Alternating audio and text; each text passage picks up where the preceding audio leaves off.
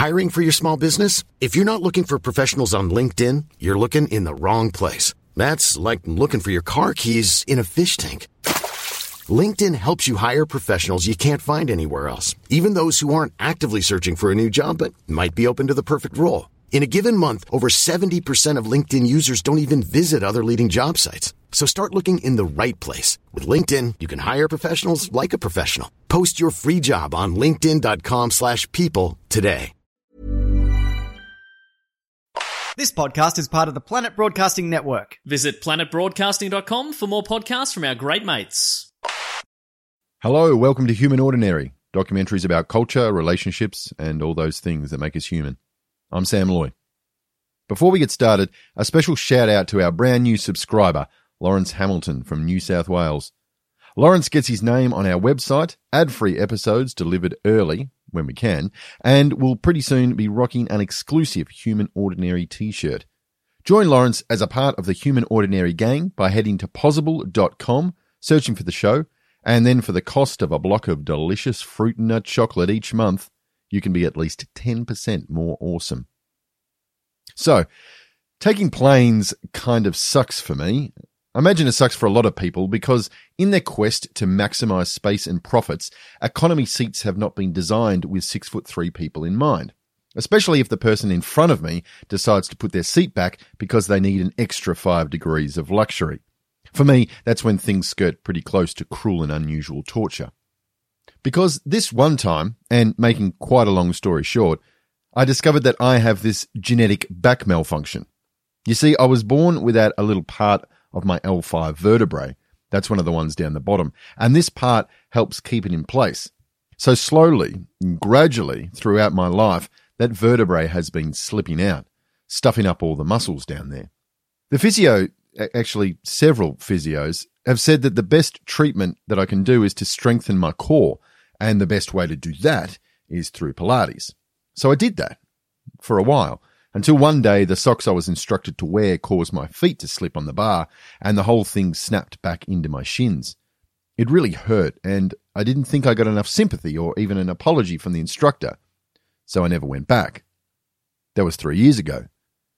These days I try to manage the inevitable pain. I've learned over the years to avoid moving in certain ways and doing particular things.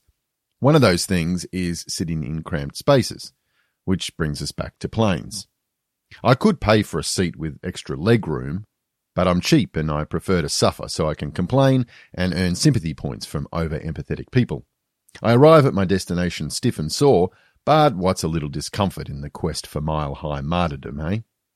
And so it was a couple of weeks ago on a flight to Sydney. It's only a little over an hour, and I steeled myself for some aches, but practiced my look of displeasure to the attendants, clearing my throat so my dramatic sighs would be audible. I was on my way to interview a man named Dr. Monkol Lek. Dr. Lek is a geneticist and assistant professor at Yale University School of Medicine in the United States. But he's an Aussie and has more accolades and letters after his name than I've had hot dinners. And he's now at the forefront of genetic research into rare diseases, which was why he was invited to present at a recent TEDx event in Sydney, where I got to meet him. Because I was lucky enough to be invited to present a bit of a live podcast experience for punters, which was an on-stage interview with Dr. Monkol. Do you get called that a lot, doctor? Is it Dr. Lek, Dr. Monkol, or what do you do? I normally tell my students just to call me Monkol because, I don't know, the doctor makes me feel really old. So I'm just going to just call me Monkol. All right. Monkol. I made sure to ask him all the important questions. Like so where do you fall on the essential debate of our time? Is it PlayStation or Xbox? I'm a PlayStation person. All right, good stuff. Good answer. Now, you might notice a bit of noise in the background. We're in this massive cavernous hall and there was a lot of stuff going on. But fortunately, afterwards, I got to sit down with him one-on-one and learn more about his fascinating story, which, in a manner befitting a man of science, is really all about adaptation.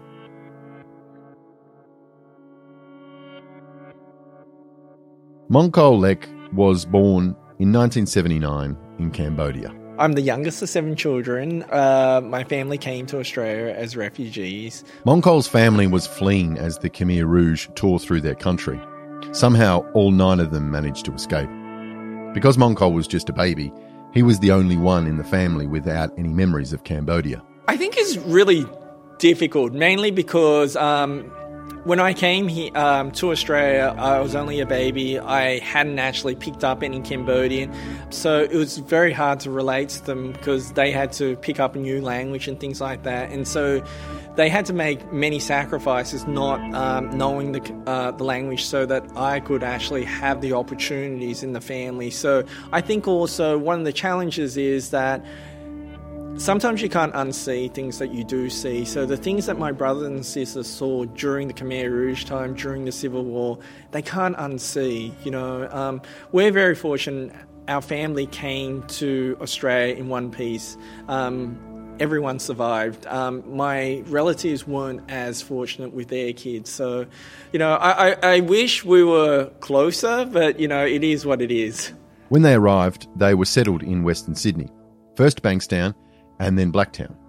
As he grew, he realised he was a bit of an odd one out amongst his school peers, so decided he would have to adapt. One of the challenges of growing up in Blacktown was that there were not many people from Southeast Asia living in Blacktown at the time. So, I had to try and fit in as best I could. And having a love for Australian sports such as cricket, rugby league and a few other sports, it helped me fit in. But growing up in that area gave me a sense of sort of like not taking things for granted and also judging people based on, them and not based on their background, but just based on them, as a person, not who their parents were and things like that. Moncol says he had a pretty normal childhood. He was an active kid and his family gradually settled into their life as new Australians. Then, when he was about 10 years old, one of his sisters started to experience pain in her muscles. Doctors could see they were weak for her age, and she was diagnosed with having muscular dystrophy. This is a genetic disease impacting on particular muscle proteins. Normal people, when you use your muscles, it does get damaged, but then it repairs itself.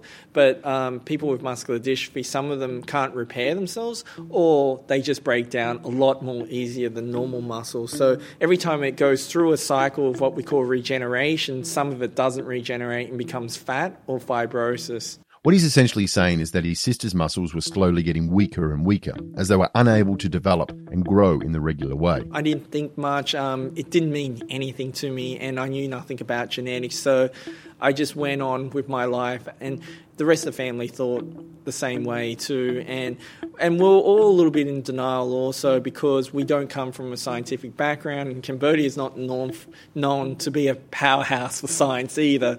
So we all thought maybe she'll get better. She just needs to stretch more, do this. I'm just being honest. And, it was always the hope that things may get better and it will never affect any of us. But it did. Around 9 years later, Moncol was studying computer engineering at university. This was the internet boom, so I wanted to get rich or just do some fancy computer stuff because I love computer games.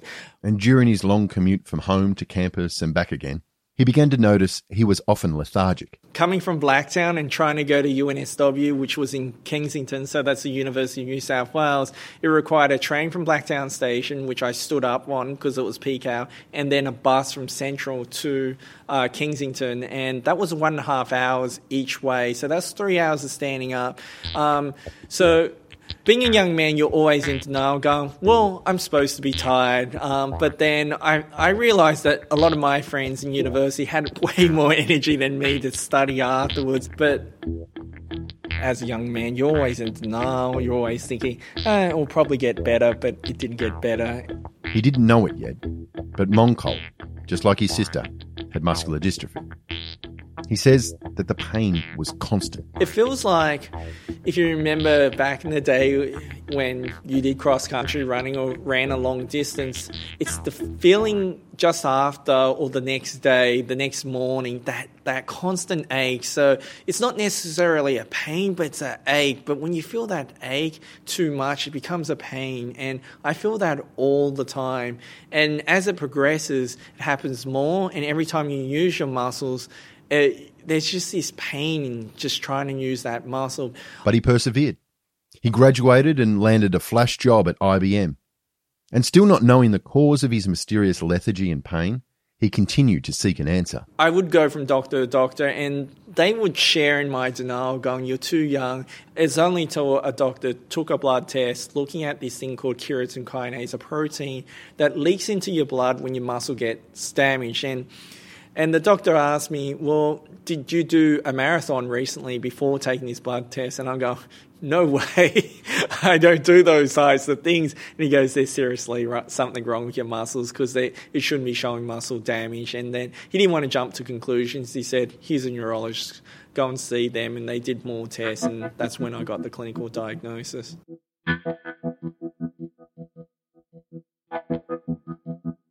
Now, you might notice Moncol making a point of referring to a clinical diagnosis.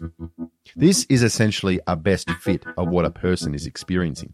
With a clinical diagnosis, there is no determination of what is actually causing the condition because it's basically just a detailed description of symptoms. And with a clinical diagnosis, all that can be done for a person is to manage those symptoms. And for many, this is the best they're ever going to get. But Moncol needed to know what was wrong with him. He was used to adapting. He was used to solving problems. And in this case, he felt he needed to have as much knowledge about his condition as the doctors he was seeing. Coming up after the break, Moncol takes matters into his own hands.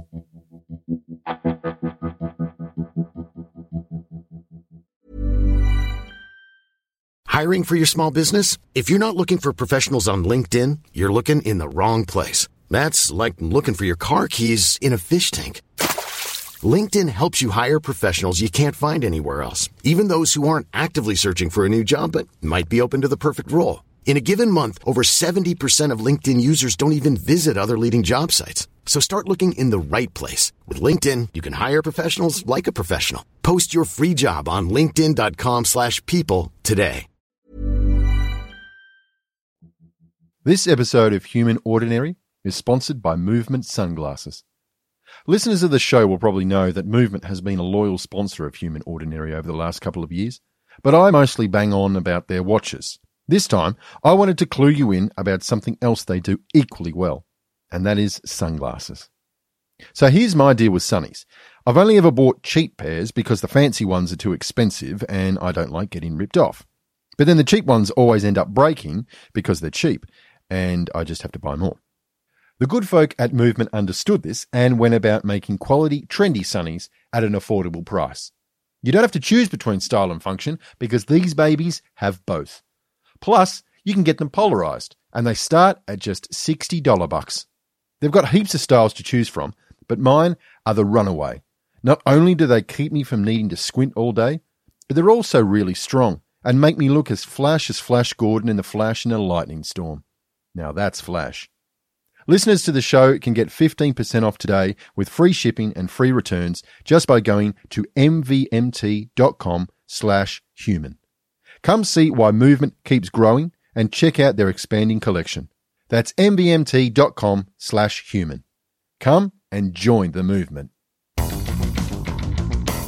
This episode of Human Ordinary is sponsored by Indochino.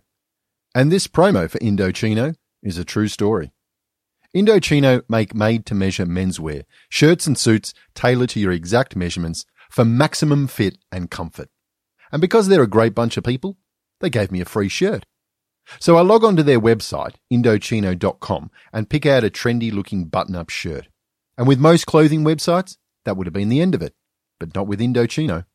I got to customize the collar, the cuffs, the buttons on the collar and cuffs, the lining, whether it was a casual or formal fit, whether it had a pocket or not, and, most impressively, I could add a monogram. I didn't, but it's awesome the option is there. Then came the fitting. Now, I don't have much idea about what my measurements are, but Indochino takes you through the process with simple-to-follow videos that you and your partner or friend can work through. Once those measurements are entered, they're on the site for good, ready to be used for any purchase you make in the future. So not only am I getting a shirt customized to my preferences, but it's also going to fit perfectly. And this week, you can get any premium Indochino suit for just 569 Australian dollar bucks at Indochino.com when you enter the code HUMAN. Plus, shipping is free. That's Indochino.com and promo code HUMAN for any premium suit for just $569 with free shipping. That's a premium deal for a premium suit. So Moncol Lek had just been diagnosed with muscular dystrophy.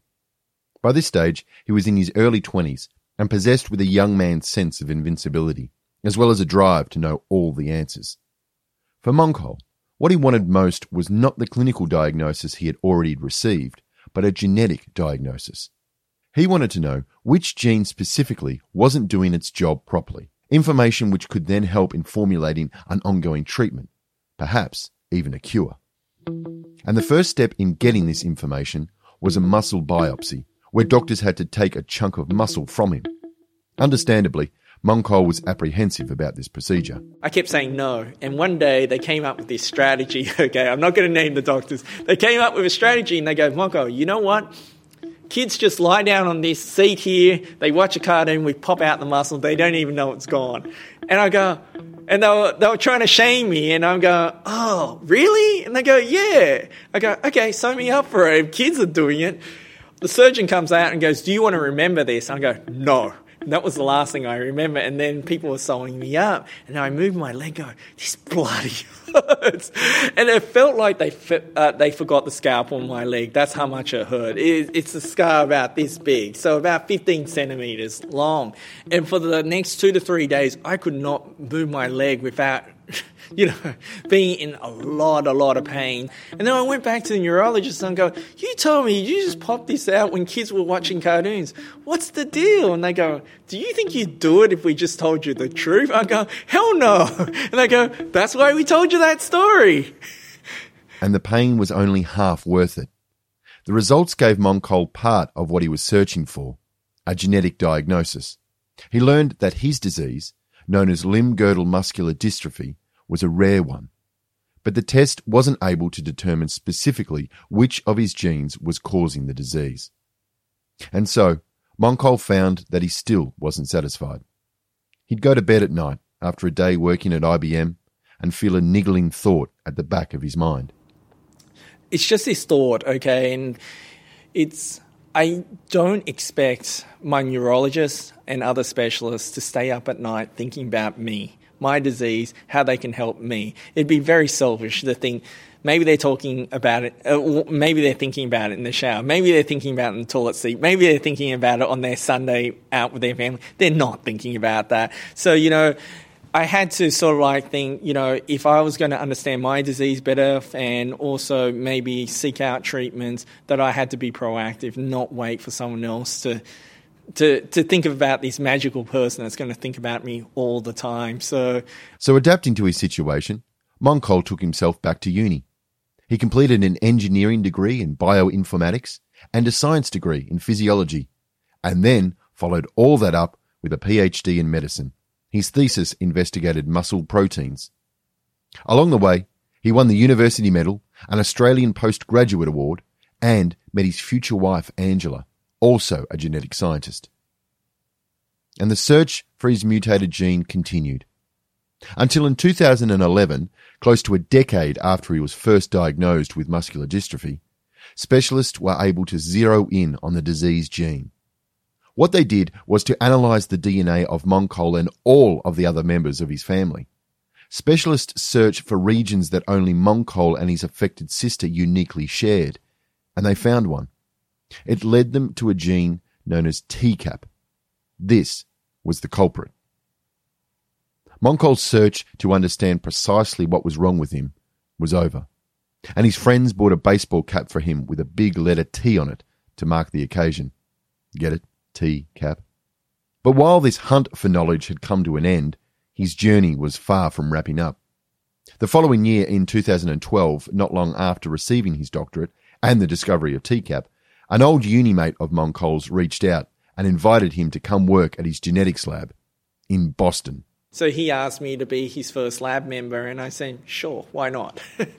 So it was an awesome adventure because I'm saying I'll only come if I can work on rare diseases because that's what I'm passionate about. And he says, well, that's what we work on. Now, the work involved in human genetics is pretty complicated. I tried to have Moncol explain some of it to me, But I suppose you need more than an hour to understand the complexities of our body's building blocks. But what's good to know is that most of what he does has only been made possible by this thing called the Human Genome Project. This was an effort to sequence every letter of the genetic alphabet that regulate the way we're put together. It took over 13 years, involved the cooperation of at least 8 countries, cost an obscene amount of money, and is probably the biggest breakthrough in science, like, ever. All of this has had massive implications for Moncol's life and work. But just because we know what genes are in our body doesn't necessarily mean we know what they're doing.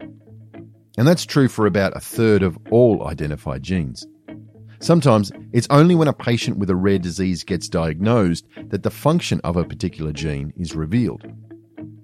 Scientists and doctors then have a need to study every gene in their patients in order to determine which one is causing a disease. So Moncol and his lab partners started to use this thing called next-generation sequencing. This can quickly map all the genes that make up a particular person, and then that map can be studied and sifted through in search of mutated genes. So what took me 10 years, over 10 years to find out, we can find out in a matter of weeks. That's how great the technology is. And the first family we sequenced when I was in Boston doing my postdoc, that's what it's called, a postdoctoral research after your PhD, was to work on undiagnosed families. So they didn't have a genetic diagnosis. We didn't know the gene or the mutation. Undiagnosed families from Westmead Children's Hospital, where both Daniel and I work, because we wanted to give back to Australian science, Australian research, and also to Australian families. So we worked on Australian families, trying to find them a genetic diagnosis. And the first family we worked on, we call Family A, with neuromuscular diseases. They had spent over 9 years trying to find a genetic diagnosis, and in a matter of weeks, we found the disease gene in that family. So it was a really rewarding experience going through multiple, it would have been over 60 Australian families and trying to find answers for them.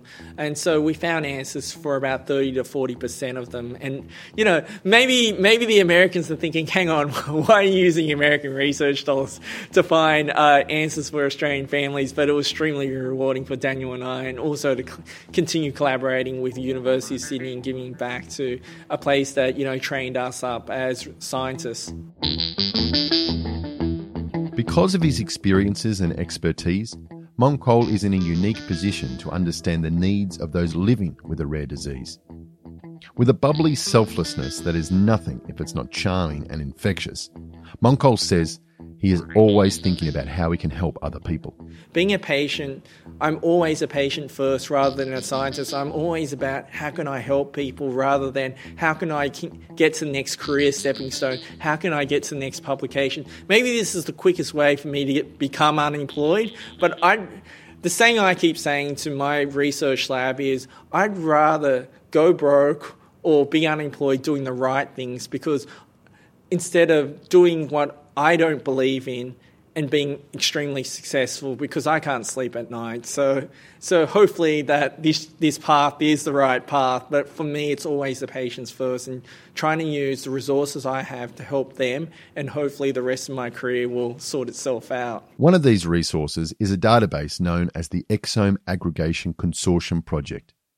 The details of this are a bit sciencey, but bear with me and I'll try to explain it because it's interesting stuff. So this thing known as exome sequencing is all about investigating the parts of the human genome where the most severe disease-causing mutations can be found. But the exome sequence of any person, healthy or otherwise, has tens of thousands of genetic mutations, with no signpost as to which are the disease-causing ones. So what the Exome Aggregation Consortium Project did was collect the genetic data of over 60,000 individuals and compile a list of 10 million genetic variations with information about how common they are in specific demographics. Doctors and specialists can then cross-reference a patient's individual sequence with the project's list to determine which of their patient's mutations are rare or not. The rare ones are therefore those more likely to have caused the disease. And it was successful beyond my dreams. The details of the project were published in the scientific journal Nature, which is pretty much the pinnacle for any researcher. If someone said to me, you'd work on a project that it would be cited, so in science speak, the dream of a scientist is to publish work that other people cite in their scientific work. So if someone said, you're going to work on a project that's going to be cited 4 times a year, I'd be over the moon. But if someone said to me, you're going to work on a project that's going to be cited 4 times a day, I'd be like, get out of here. So the project's been extremely successful. It receives 4 citations a day. The resource that we released in 2014 has been accessed over 5 million times, helping families around the world find a genetic diagnosis. So that's one thing that I've been able to achieve. But one thing I also want to be able to achieve is I don't want to just be known as someone that contributed to delivering bad news faster, because a genetic diagnosis, if you're going to be a cynic, is delivery of bad news. I also want to be known in using that knowledge of the genetic diagnosis to translate that to therapies.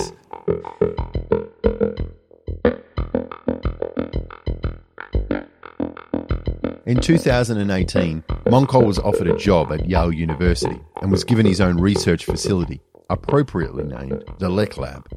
He now has 10 other scientists in his charge. He's also an assistant professor, he's got a PS4, and 3 dogs he and his wife rescued from the pound. Still, every day is painful. Moncol told me that during his 20-hour trip from his home in Connecticut to Sydney for the TEDx event, the part he dreaded the most was the walk from his plane seat to the toilet. After his talk, the thousands of people in the theatre gave him a standing ovation. I asked him what it meant to him to have so many people be in admiration of him and his work. But he hadn't seen it. He was too focused on navigating the half-a-foot step down off the stage. As awkward as it might be to acknowledge, Moncol's success is because of his rare disease.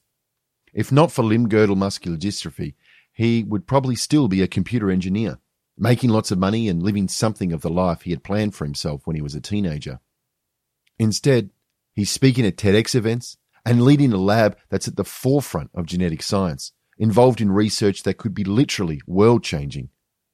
His lab had been applying some of the available tools to edit the human genome, so that one day they may be able to fix the typos in a person's DNA in order to treat and maybe cure their disease. I wondered whether what drove Moncol was the possibility that he might one day be able to edit his own DNA so that he might be cured, so that he might live without the constant pain. I asked him where he saw himself in 10 years.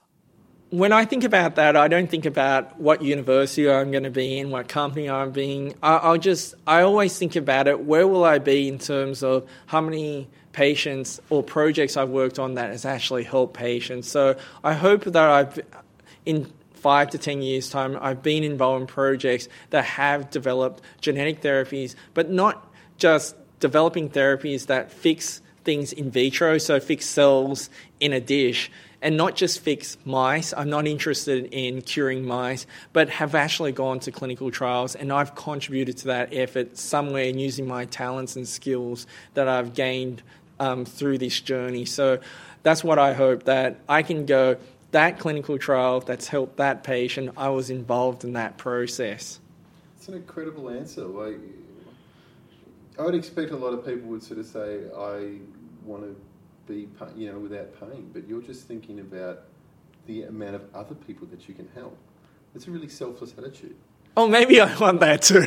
I take it back. I'm kidding. But, if I can, it's my thought that if I'm, it's karma, if I'm thinking about helping other people, that someone will actually work on my disease. My biggest thought is to help my sister, who's much older, and this disease is much more progressed. What is there for her first? Cool. Thanks. The mutation in his and his sister's genes was part of a genetic lottery. Much like me having a dodgy L5 vertebrae, it was out of their hands. And Moncol decided that the only thing he could do was to adapt, to not let the obstacles in his way stop him on a journey to fill his life with activity and purpose.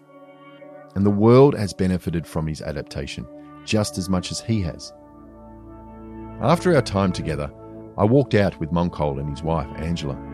It was a slow trip, and at times Moncol lagged behind as we lost ourselves to conversation. but I didn't hear him complain, or whine, or dramatically sigh. After a massive day of public speaking, interviews, moving around from here to there and being the centre of attention, he was exhausted, sore, and just wanted to be in bed. But he remained upbeat and affable. Because being upbeat and affable is as much a part of who he is as having a mutated muscle protein gene. Being upbeat and affable was the reason he was able to adapt. I said my goodbyes and watched Moncol continue to walk on, leaning heavily on his walking stick and trying his best to maintain pace with his wife. I packed my things and headed to the airport, getting ready to cast pained and aggrieved looks to the flight attendants.